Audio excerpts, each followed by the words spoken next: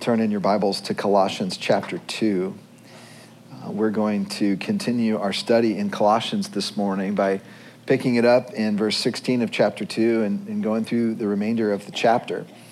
If you've been with us in this series, what hopefully has stood out to you is the message that Paul keeps saying over and over and over again, that Jesus Christ is the center of all things. And I don't think you can get even away from this service this morning without hearing that, without getting that message. And if Jesus really is the center of everything, and as Paul is arguing, he's the center of the cosmos at the grandest scale and at the smallest micro level scale of our own hearts, if he is at the center of all things, then here's what that means. The path to human flourishing means to put Jesus at the center of all of our things. Our hopes, our careers, our families, our dreams, our daily lives, our identities.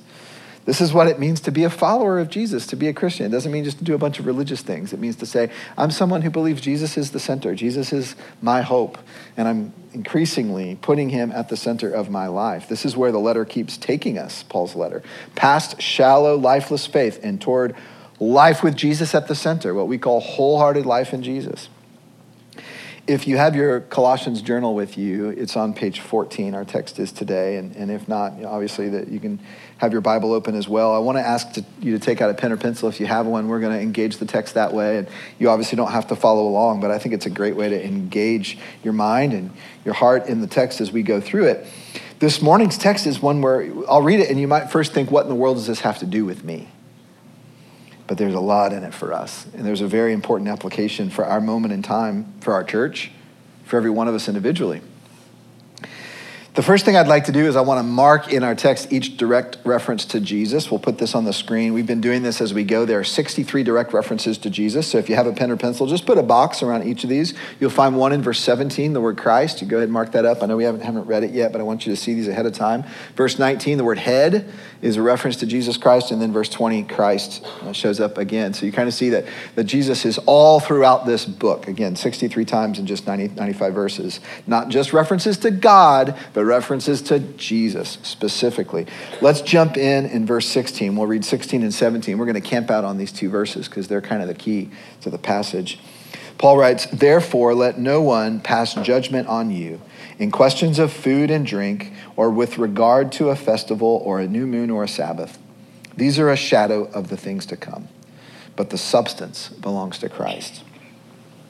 If you get these verses, you get the whole thing. So let's spend some time here. In fact, the rest of the passage we won't get to till about, the last quarter of the message, and it'll be more of the application point, because this is the big deal that Paul wants you to get. We have to start with the first word. That word, therefore, is important. It points backward. Anytime you're reading your Bible and you see that word, you got to make sure you know what the author was just speaking about, because he's making a logical connection. In this case, the therefore references back to the passage that Lloyd taught last week, in particular, verses 13 to 15, where Paul describes the total and complete victory by Jesus for us. So if you were here last week, I thought Lloyd really nailed it. If you weren't here last week, you don't know what I'm talking about. And I expected that to get a little bit of a laugh. I guess I understand the heaviness of the morning. It didn't. But last week, Lloyd literally had a hammer and a nail, all right, and a cross. And he nailed some things to the cross. And one of the things he nailed was this black heart-shaped cross, or a black cloth of a heart, to remind us that we've been circumcised. Like not the fleshly circumcision only pointed to the more important circumcision, which is the transfer of a heart that happened, an old heart nailed to the cross, so to speak. The second thing he did was he had this long, one of those calculator tape rolls, and he said, imagine that all your sins were written on this, every single one of them, and I don't know how many you'd have. Lloyd had a couple. And, he nailed those to the cross as a representation of the complete and total victory that Jesus won for you. And so now what Paul is saying with the word therefore, he's saying that utter victory has implications, profound implications that are immediate. So Paul is saying, next, here's how you're going to live in light of your newfound freedom. Does that sound good? Like, you didn't have to fight for the freedom. It was fought for you. Jesus won. Now here's how you live. All that's kind of carried in that connective word, therefore. So he says, therefore, let no one pass judgment on you in questions of food or drink, or with regard to a festival or a new moon or a Sabbath. Now, what he's doing here is fascinating. All those references, food and drink, festival, new moon, Sabbath, those are all connections to the Jewish religion of Paul's day. And they have reference to the Jewish law, but even more than that, it's kind of all the layers of things that have been piled on the Jewish law over the centuries. And Paul is saying food and drink relates to the Jewish kosher laws. Festival, new moon, those are the Jewish calendar feasts and the holy days of the Jewish calendar. And then Sabbath, we know that one. That's the day of rest. But the Jewish religion had piled on all these legalistic man-made rules on top of the Sabbath. In fact, even today, if you're in Orthodox Jewish areas, or particularly if you ever have a chance to go to Israel and you're in Jerusalem on the Sabbath or the Shabbat, as they call it, it's going to be a different experience for you. I was there not long ago, and I was in a hotel, and I noticed that the elevators on Shabbat, the elevators stop at every single floor of the hotel because according to modern Jewish Sabbath law, it is breaking the Sabbath to push a button. And I was sitting there as slowly as the elevator went up, and I thought, I think this day of rest should be about me getting to my hotel room quicker so I can rest. Instead, he's kind of going up. But anyway, the whole idea that Paul is saying here is he's saying, look, all those rules, all those burdens that don't be put under the judgment again. Don't allow those things to be put over you because they can no longer be put over you if you are in Christ. And what had happened over the centuries was the Jewish law that was given to the people, the Hebrew Mosaic law that God gave to the people for the purpose of life, for the purpose of setting them apart and teaching them how to relate with God well and find life in their connection to God. All that had become a burden for them because they had layered all this other stuff and they were missing the point. In fact, even Jesus said that. By the time Jesus showed up on the scene, there was so much rules and regulations that even Jesus, God himself, was accused of breaking the law. Isn't that ironic? Like the one man who came to live out the law perfectly, Jesus said, I've come to fulfill the law. He was accused of breaking the law. One of the instances was when he healed a man on the Sabbath. It's like, you healed somebody, you worked, Jesus' response, and it's actually a different instance, but it was a similar response. He says, the Sabbath was made for man, not the other way around, not man for the Sabbath. Now, what I want you to see when you think about this is Paul's point. Man-made religious rules, like all these things he just listed, have no authority, so don't let anyone try to put you underneath, put you back underneath that burden. Verse 17 gets very interesting because Paul introduces a powerful metaphor, the shadow and the substance.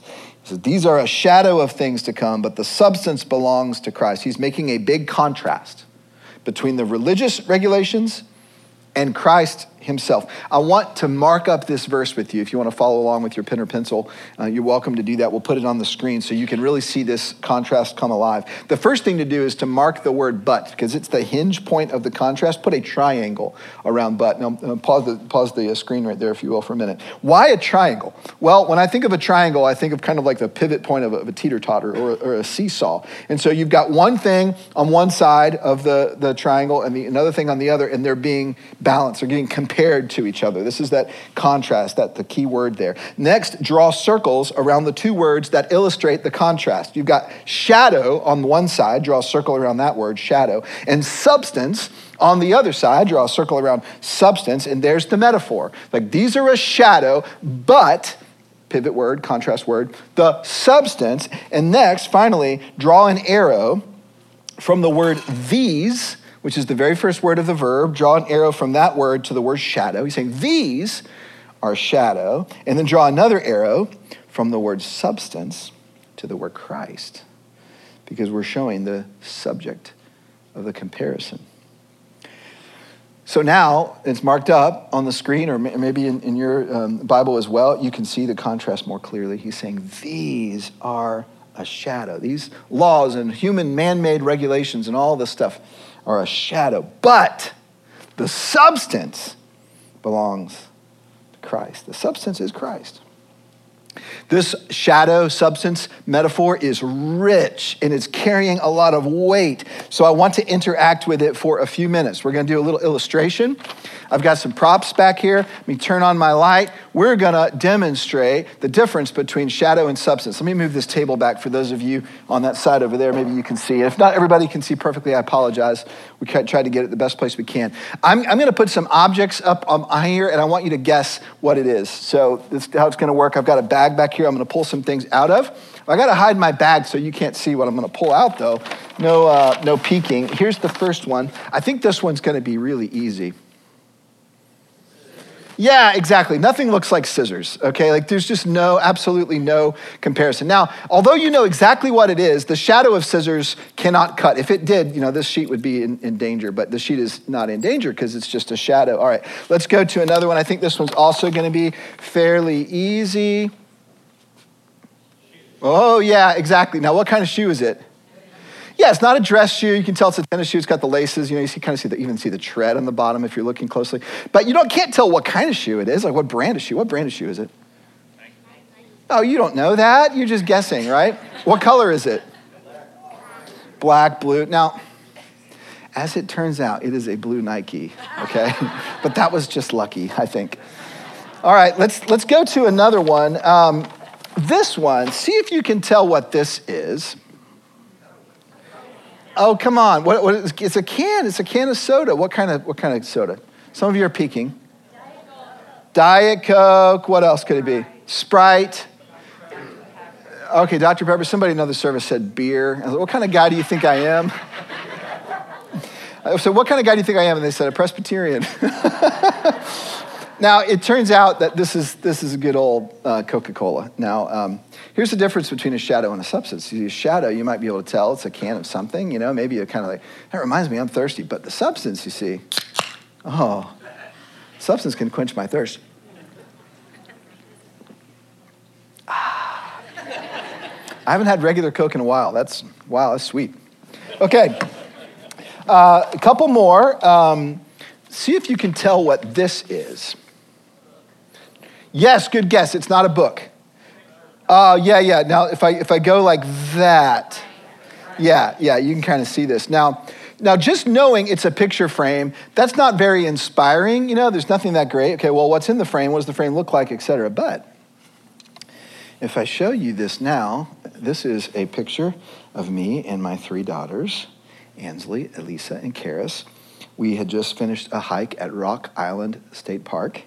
On the back of this frame says, Happy Father's Day, 2018. And then each of my daughters wrote a little message. Now, I don't care about the shadow, but this, I'm never going to let this go, right? We're going to do one more. See if you can guess what this is. A credit card, very good guess. Anything else? A driver's license, good. How about if I do this with it? Ah, there it is. Now, it could be Monopoly money, could be Peruvian money, could be anything. It is U.S. currency. But you don't know, is this $1 bill? Well, probably knowing me.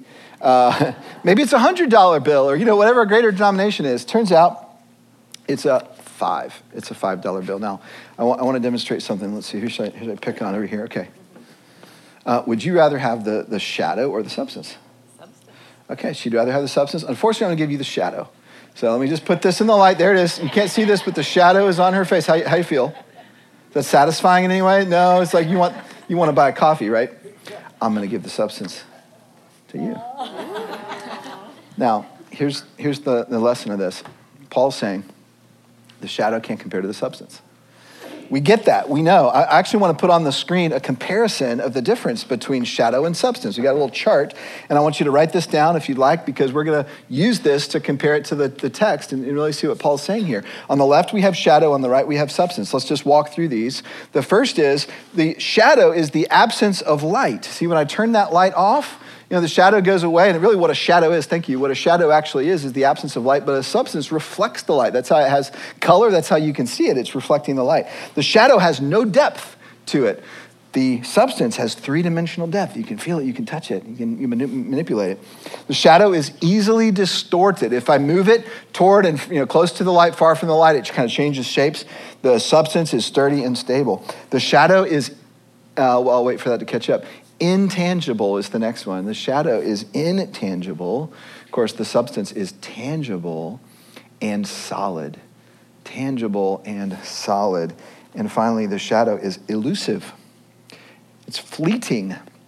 It goes away. It moves. As soon as I turn the light off, there's no more shadow. The substance, however, is lasting and secure. Think about the shadow of the Coke versus the taste of the Coke. The shadow of the picture frame versus how meaningful the picture is to me. The shadow of the $5 bill as opposed to the substance to actually hold that in your hand. Now, we'll leave that on the screen for a little while because I want to show you what Paul is saying and how rich it is. Paul is saying the regulations of the Old Testament are like shadows. Okay, they're kind of they're sort of represented by the absence of light. They don't have depth to them. They're easily distorted. Isn't that true about rules and laws over time? They're intangible in a sense. They're elusive. They're fleeting. It's just like you can't really fully fulfill them because you just start making some progress, and then all of a sudden it's like, well, I thought I was there, and then all the law has done is revealed to me how far I still have to go. But Jesus, the substance, well, that's a different story. You see. He reflects the light, and the light of the Father. In fact, Jesus himself is light. There's three-dimensional depth, We will be able to embrace him someday and actually interact with him as a physical being. He's sturdy, he's stable, he's not easily distorted. He's tangible and solid, he's lasting, he's secure, he is the substance. So, see, Paul's getting a lot of mileage out of this analogy, but it gets even better.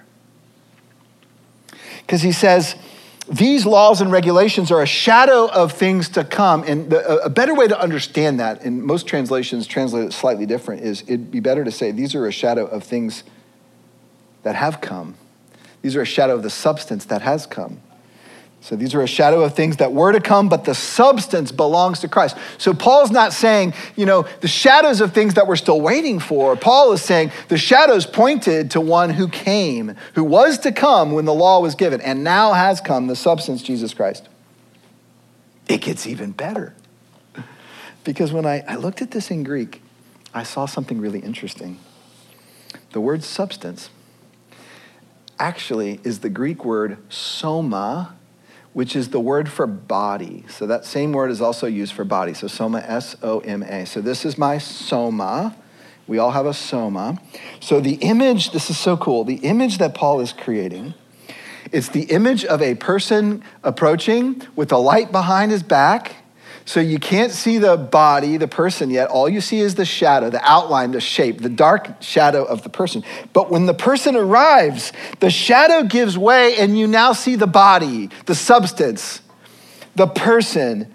You no longer see the shadow, you see the body. The body belongs to Christ, you see. But the substance, the body, belongs to Jesus. So you see what he's saying? He's saying these religious rules and laws and regulations serve a purpose, but their purpose is to point out the substance, to give point to his imminent arrival, to outline his shape. But now that he has come, the body has come, we have the substance. God has come in a body. God has come in substance. Solid, tangible, lasting, secure, all the things on the right side of that chart. He is the image of the invisible God. The invisible God that just seems so intangible to us. Jesus Christ is the substance. He's the image of it. New Testament scholar David Garland paraphrased Paul's metaphor with these words. Why play in the shadow world when you have experienced the real thing? That's the question every Christian should wrestle with. Why? It's what Paul is saying. Why play in the shadow world when you've experienced the real thing? If you get that, you get the text this morning. Paul's going to make this case, and he's going to keep on applying it throughout the rest of our text. So there are three lessons that I want you to see. The first you've already seen, and I want to re-articulate it in maybe an easier way to hear, or a simpler way. Here's lesson number one, and then we'll go through the next two. Lesson number one, the shadow of religion cannot compare to the substance, which is Jesus Christ. That's it. Simple as I can say it. The shadow of religion cannot compare in any way, to the substance, which is Christ himself. Before I move on to the next application points, I really want to bring this into our contemporary context so that the next points will come alive, and even this point will come alive, because most of us are not in the context where we're wrestling with Orthodox Judaism and the Mosaic Law. That's just not most of our context. However, that does not mean there's no application for us. Far from it. In many ways, I would argue, the religion of Christianity in the 21st century is not that different from the religion of Judaism in the first century when Paul was writing. In both cases, people took what was intended to be a life-giving relational connection to Christ, the substance, and made a religion out of it. And of course, I'm using the word religion a little bit in quotes, a little bit in a derogative way, but I think it carries Paul's message here. Some of you instantly connect to this, and you're like, I know exactly what you're talking about, Rob, because I was raised in a very legalistic, religious home. Some of you come from those backgrounds where man-made rules of right and wrong were what came to define who was in and who was out. And Christ is there, but he's kind of on the periphery, and it's kind of this idea of like, well, Jesus, died on the cross for our sins so that we could be with him in eternity. But between now and then, man, we really got to obey the rules. And, he kind of left us here to work it out and really get clean. Essentially what that's saying is, that's saying, here's what's good, here's what's not good, here's what's clean, here's what's not clean. And it's all that external stuff that's going to make you right with God. I want you to see that's not what Jesus taught. That's not what Paul taught. It's not what Scripture teaches. In fact, Jesus spoke out exactly against that. When Jesus was interacting with the Pharisees, he says, don't you see, it's not the external stuff, the cleanliness rituals, the rules, the laws. It's not the external stuff that makes you unclean. It's what's inside of you that makes you unclean. Which, by the way, in many ways, isn't that a lot harder? Which is why I think a lot of more legalistic traditions stay away from it. It's easier in some ways to say, well, I'm going to play by the rules because I don't want to have to look at the darkness that's inside. Now, in most legalistic contexts that I'm familiar with, very little attention is given to the internal condition of the heart. And I want you to see what that does. It puts all the focus on the external, on the shadow stuff. All the focus on the shadow instead of the substance. This is exactly what Paul was teaching against. Now, legalism's still alive and well. I recognize that. I know that. Some of you may still kind of have one foot in the boat and one foot in the dock when it comes to a legalistic approach to your faith, and we want to help you wrestle through that and come to see grace in all of its wonder and beauty. But I want to say this. There is another shadow type of religion that I see all over the place in our cultural context. And I want to call it out a little bit because I think the Spirit would wish to do that through this text this morning. And I'm going to put it under the banner of what I call cultural Christianity, but there's a lot of different things you could call it. And I'm not throwing stones unless I'm looking in the mirror and throwing in my own heart because I've got some of this in me. Let me define it for you.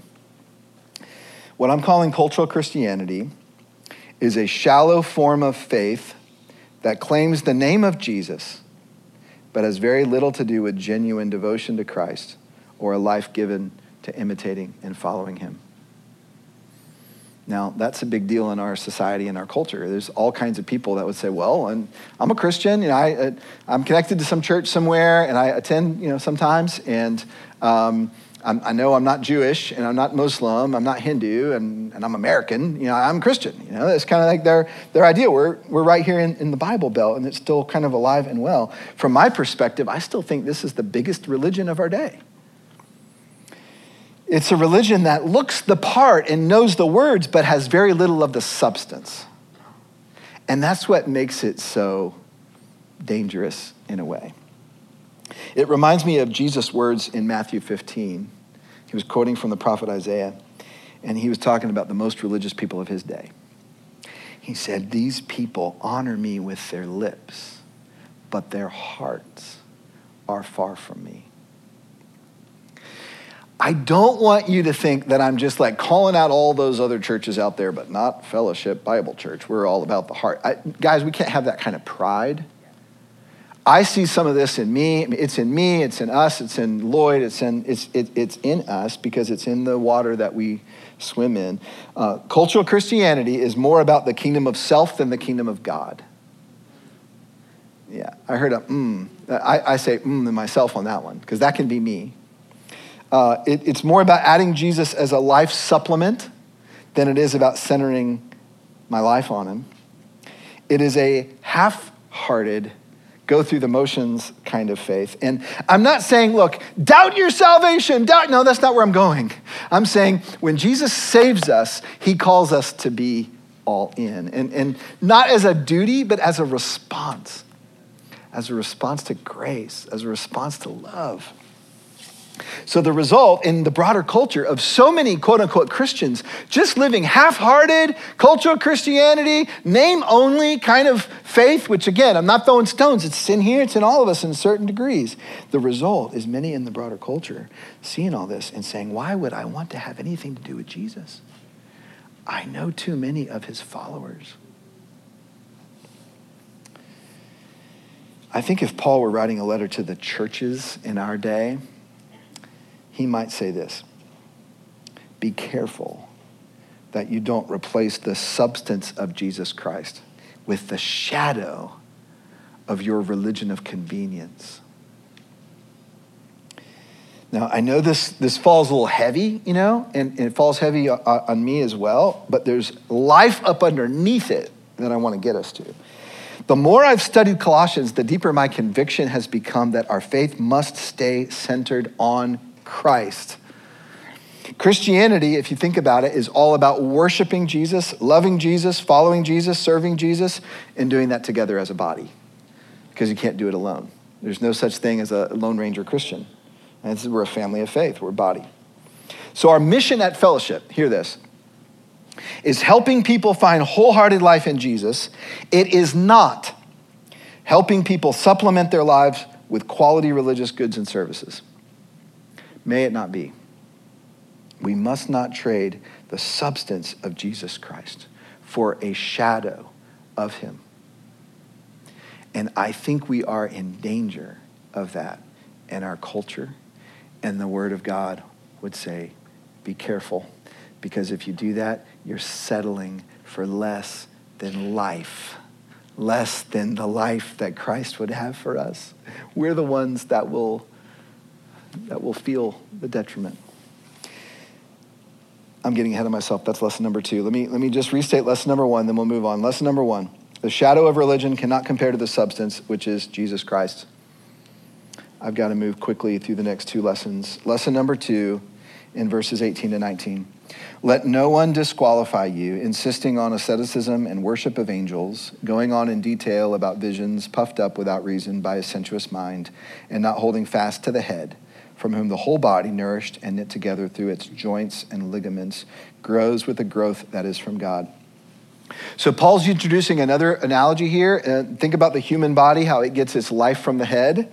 Your whole life comes through this little part of your body. What you breathe, what you taste, what you hear, what you think, everything comes through this little part of your body. And so he's saying, just as the human body has to have the head in order to have life, the body of Christ has to be connected to the head in order to have life. And so do you, because you are a part of the body. So here's lesson number 2. The shadow of religion will pull you away from the one thing you need most. The shadow of religion, maybe I'd say it softer, can pull you away. The shadow of religion can pull you away from the one thing you need most, because the one thing you need most is relationship with Christ. He is your life source. So Paul's saying, don't be distracted and pulled away from your life source, even by stuff that looks good and sounds good, like all the legalistic religious stuff. Don't let that substitute. Don't go after the shadow instead of the substance, because you're going to starve yourself because you're disconnecting yourself from the head, who is Jesus Christ. That's lesson number 2.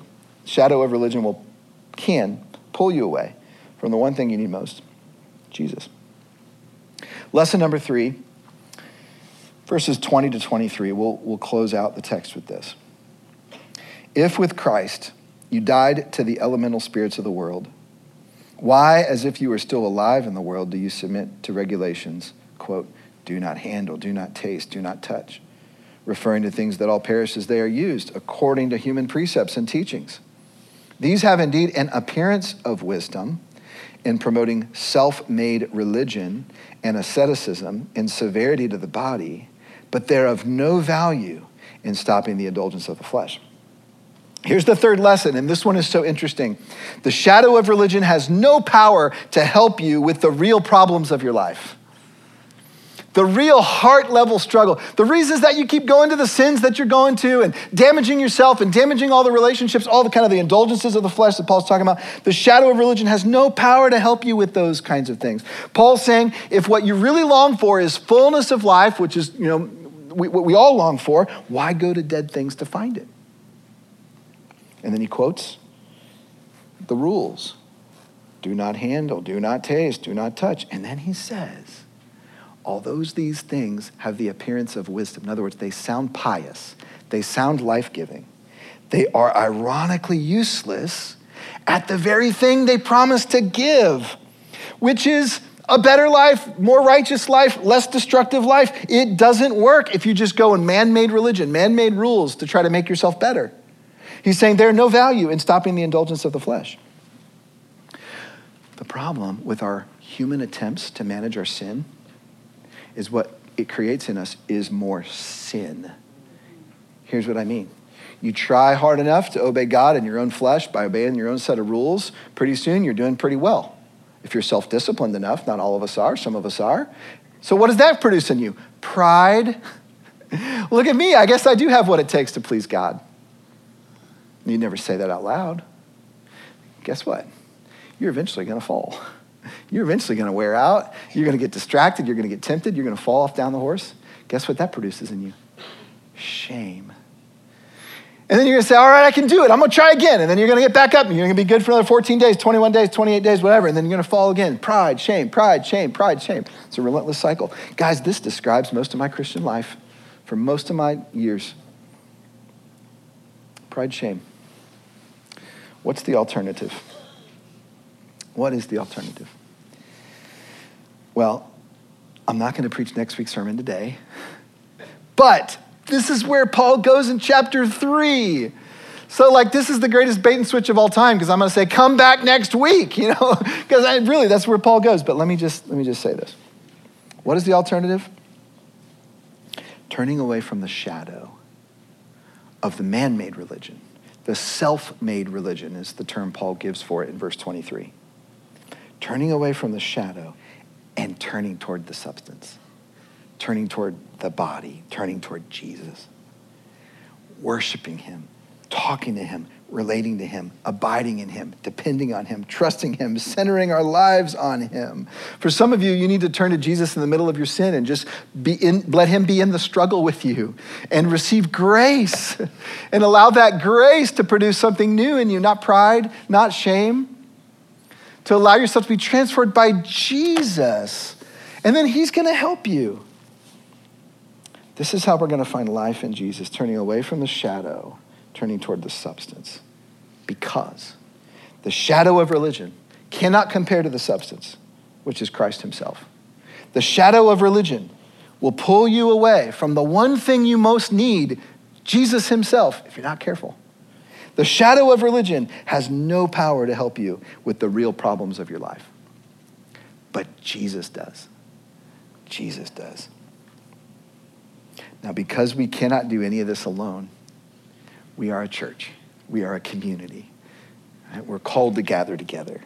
And so in this worship service right now this morning, we're going to move from the hearing of God's word to responding to God's word.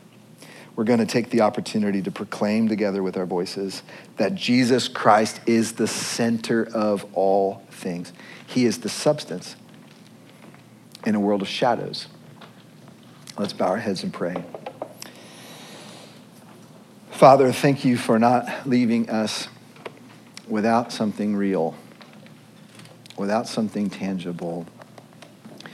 And in the heart of every single one here is a desire for life and sort of an instinct to go to shadowy places to find it. And some go to shadowy, dark places that just have no even appearance of health and no appearance of wisdom. There's just sin, struggle stuff that they're trying to find life in. But others, they go to other shadowy things that seem to promise life, but ultimately it's a lot of self-made religion. It's a lot of self-effort. It's a lot of trying to make it on their own and falling off the horse and then trying again and falling in pride and shame. And I believe there's something deeper and something more tangible and substantive. May we see the law for what it is, and not to despise it, but to see it fulfilled in Jesus Christ. May we pattern our lives not on the shadow of the law, but on the one who fulfilled the law, the substance. May we look at Jesus and say, how did he interact with God? How did he deal with this and temptation? And may we imitate him. May we run to the substance. May we lean on the substance. May we lean in. And now may we worship, even in this moment, may we worship what is true, what is real. We have a privilege of worshiping the substance, Jesus Christ. In his name we pray. Amen.